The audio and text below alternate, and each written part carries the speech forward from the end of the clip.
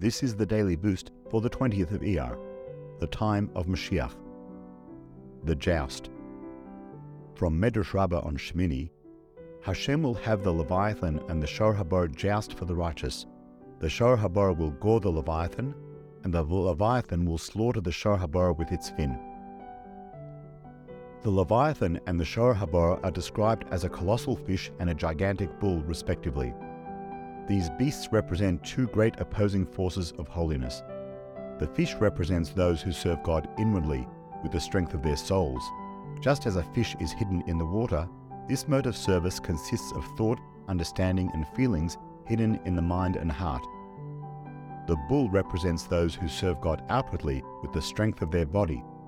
Like a beast of burden, this mode of service consists of action, full of enthusiasm and conviction. Each of us naturally leans in one of these directions. However, Moshiach demands that we go beyond our limits. By incorporating both aspects in our life, we ensure that we are serving God on His terms. When Moshiach comes, we will connect to God's essence, which transcends both.